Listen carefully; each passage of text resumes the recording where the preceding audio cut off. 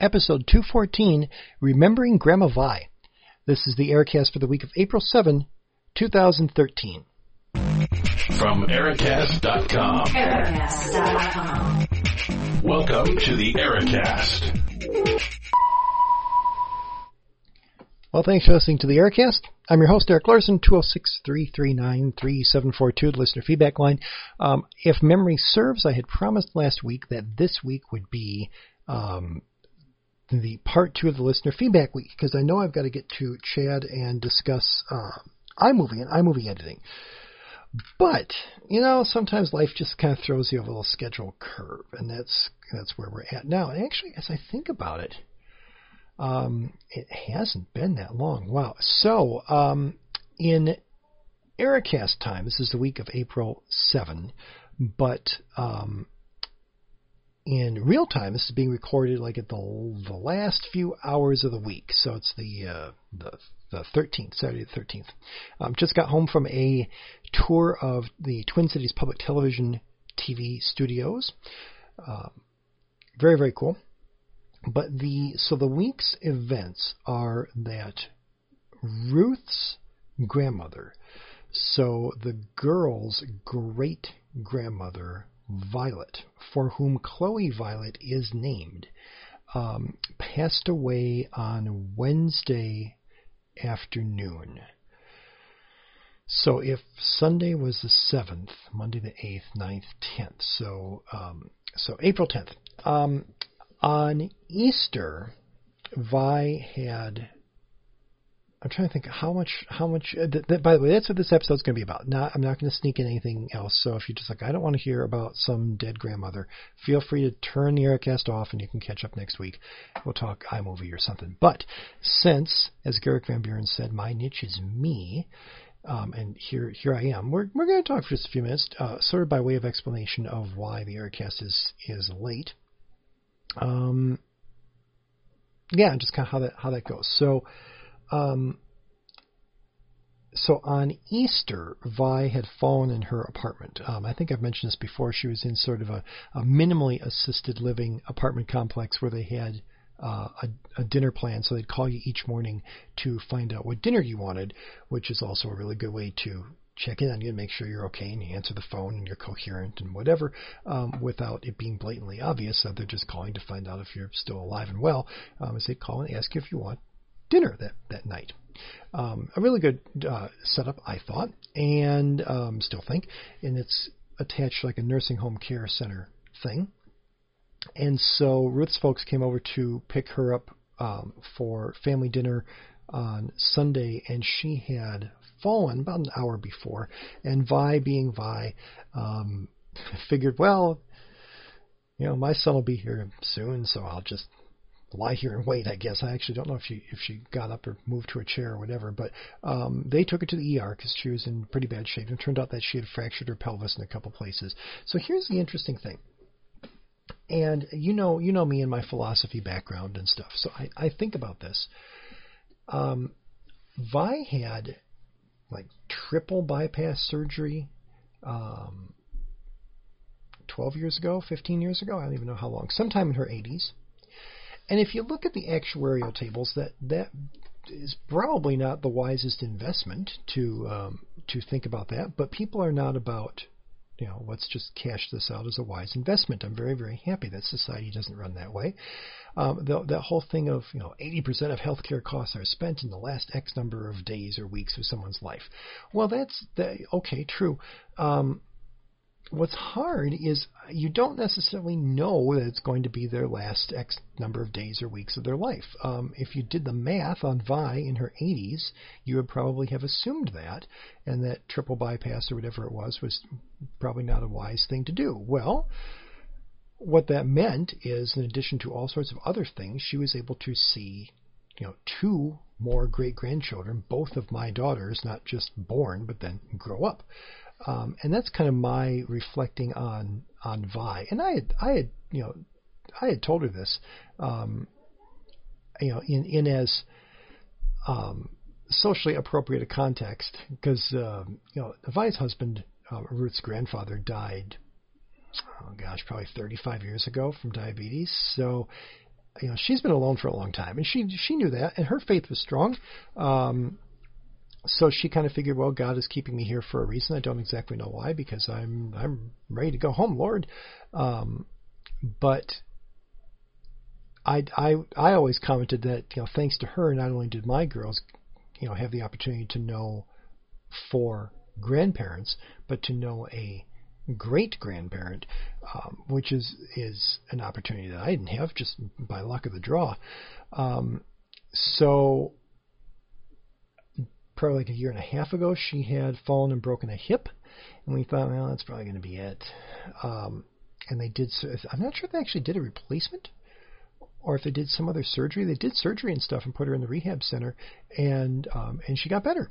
And then like a year ago, because I did the Foursquare check into the care center, which, by the way, is not because all the hip people are earning points checking into the care center, but because that's a pretty, low-hanging fruit sort of way of documenting where you are when. Because when we checked back in this past week, it said, hey, last time you were here was March of 2012. I'm like, okay, well, that's when she had the pulmonary embolism. There you go. Which, again, at the time we kind of thought, oh, that's probably going to be it. And it wasn't. And you had another Mother's Day and more birthdays for the girls, another Christmas, and, there you go. So this one, it's that same balance of, well, this is probably it, but of course we've said that time and time again, so we'll kind of see what's in store. But unlike previous times where, C. diff or other infections and things, set in, they were able to knock those out. This time she got pneumonia, and that was one that she couldn't overcome. So we got the call on Tuesday night. We actually had some folks over. They said, no, that's a long story. I'll talk about that in another podcast. They said, no, even though we've got this time scheduled and stuff, you go, because they said, yeah, at that point she'd become unresponsive. But they say hearing's the last thing to go. So as I explained to the girls as we drove down to see her, it's like, well, we're going to remember the good times with Grandma Vi. So this really isn't for us. This is for her. If she can hear us, she would, if we were in that position, we would want to know that our loved ones were there supporting us, and so we are there to support her and let her know that we are there and we love her, and that we are, with her on her walk home. And what was also noteworthy, I had a conversation with the girls later too, is my mom's mom had Alzheimer's for like 20 years. So I never knew her in anything other than really an unresponsive state. I remember going to the nursing home. My dad's mom died. I'd have to look up the numbers, but I was like 2 or 3 or whatever, maybe 4, but I don't think so. His dad died when I was 5, and I remember a little bit of him. Mom's dad died when I was 6, and I remember him. He had taken a trip out to visit. He was a doctor, and so he had, I think it was an abdominal aneurysm. And he knew what he had, and he knew what the prognosis was, and so I think he kind of made the decision some doctors do, where they say, well, if that's what takes me, that's not a bad way to go. So he died when I was 6, and Mom's mom died when I was about 10, but I never knew her, so I was able then to talk to the girls and say, okay, so the condition that we saw Great Grandma Vi in, sort of sleeping, but sort of not, sort of, that you can, a different sort of state, and to be able to explain to them, that's how I knew my grandmother, which is always good to, give the reminder of the privilege that it is to know all 4 of your grandparents. So we went down, saw Vi, said our goodbyes. Don't know if she heard them or not, but know that we'd seen her not that long before. As I say, I'm kind of doing the mental math. That really isn't that long. because they didn't think that she would make it through the night, and she did, but then died the next morning. So died on Wednesday the 10th. So yeah, that's and it's an interesting thing to sort of process through the mixed emotions, because as I say, her faith is strong, as is ours. So we are as confident as we are of anything that, well, we know where she is, and has led a good life, etc. But that of course then doesn't mean that you don't mourn the loss. It's still sad. Death in general is still sad. Theologically, I would argue that, yes, it's a part of life, but it's not really part of the original design. So it is still a hard or painful thing. But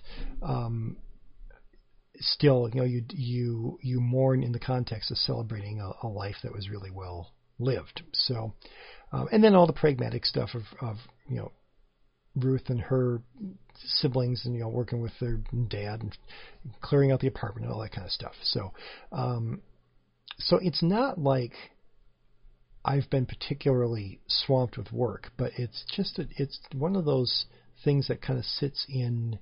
It's a fairly big rock in the emotional bucket.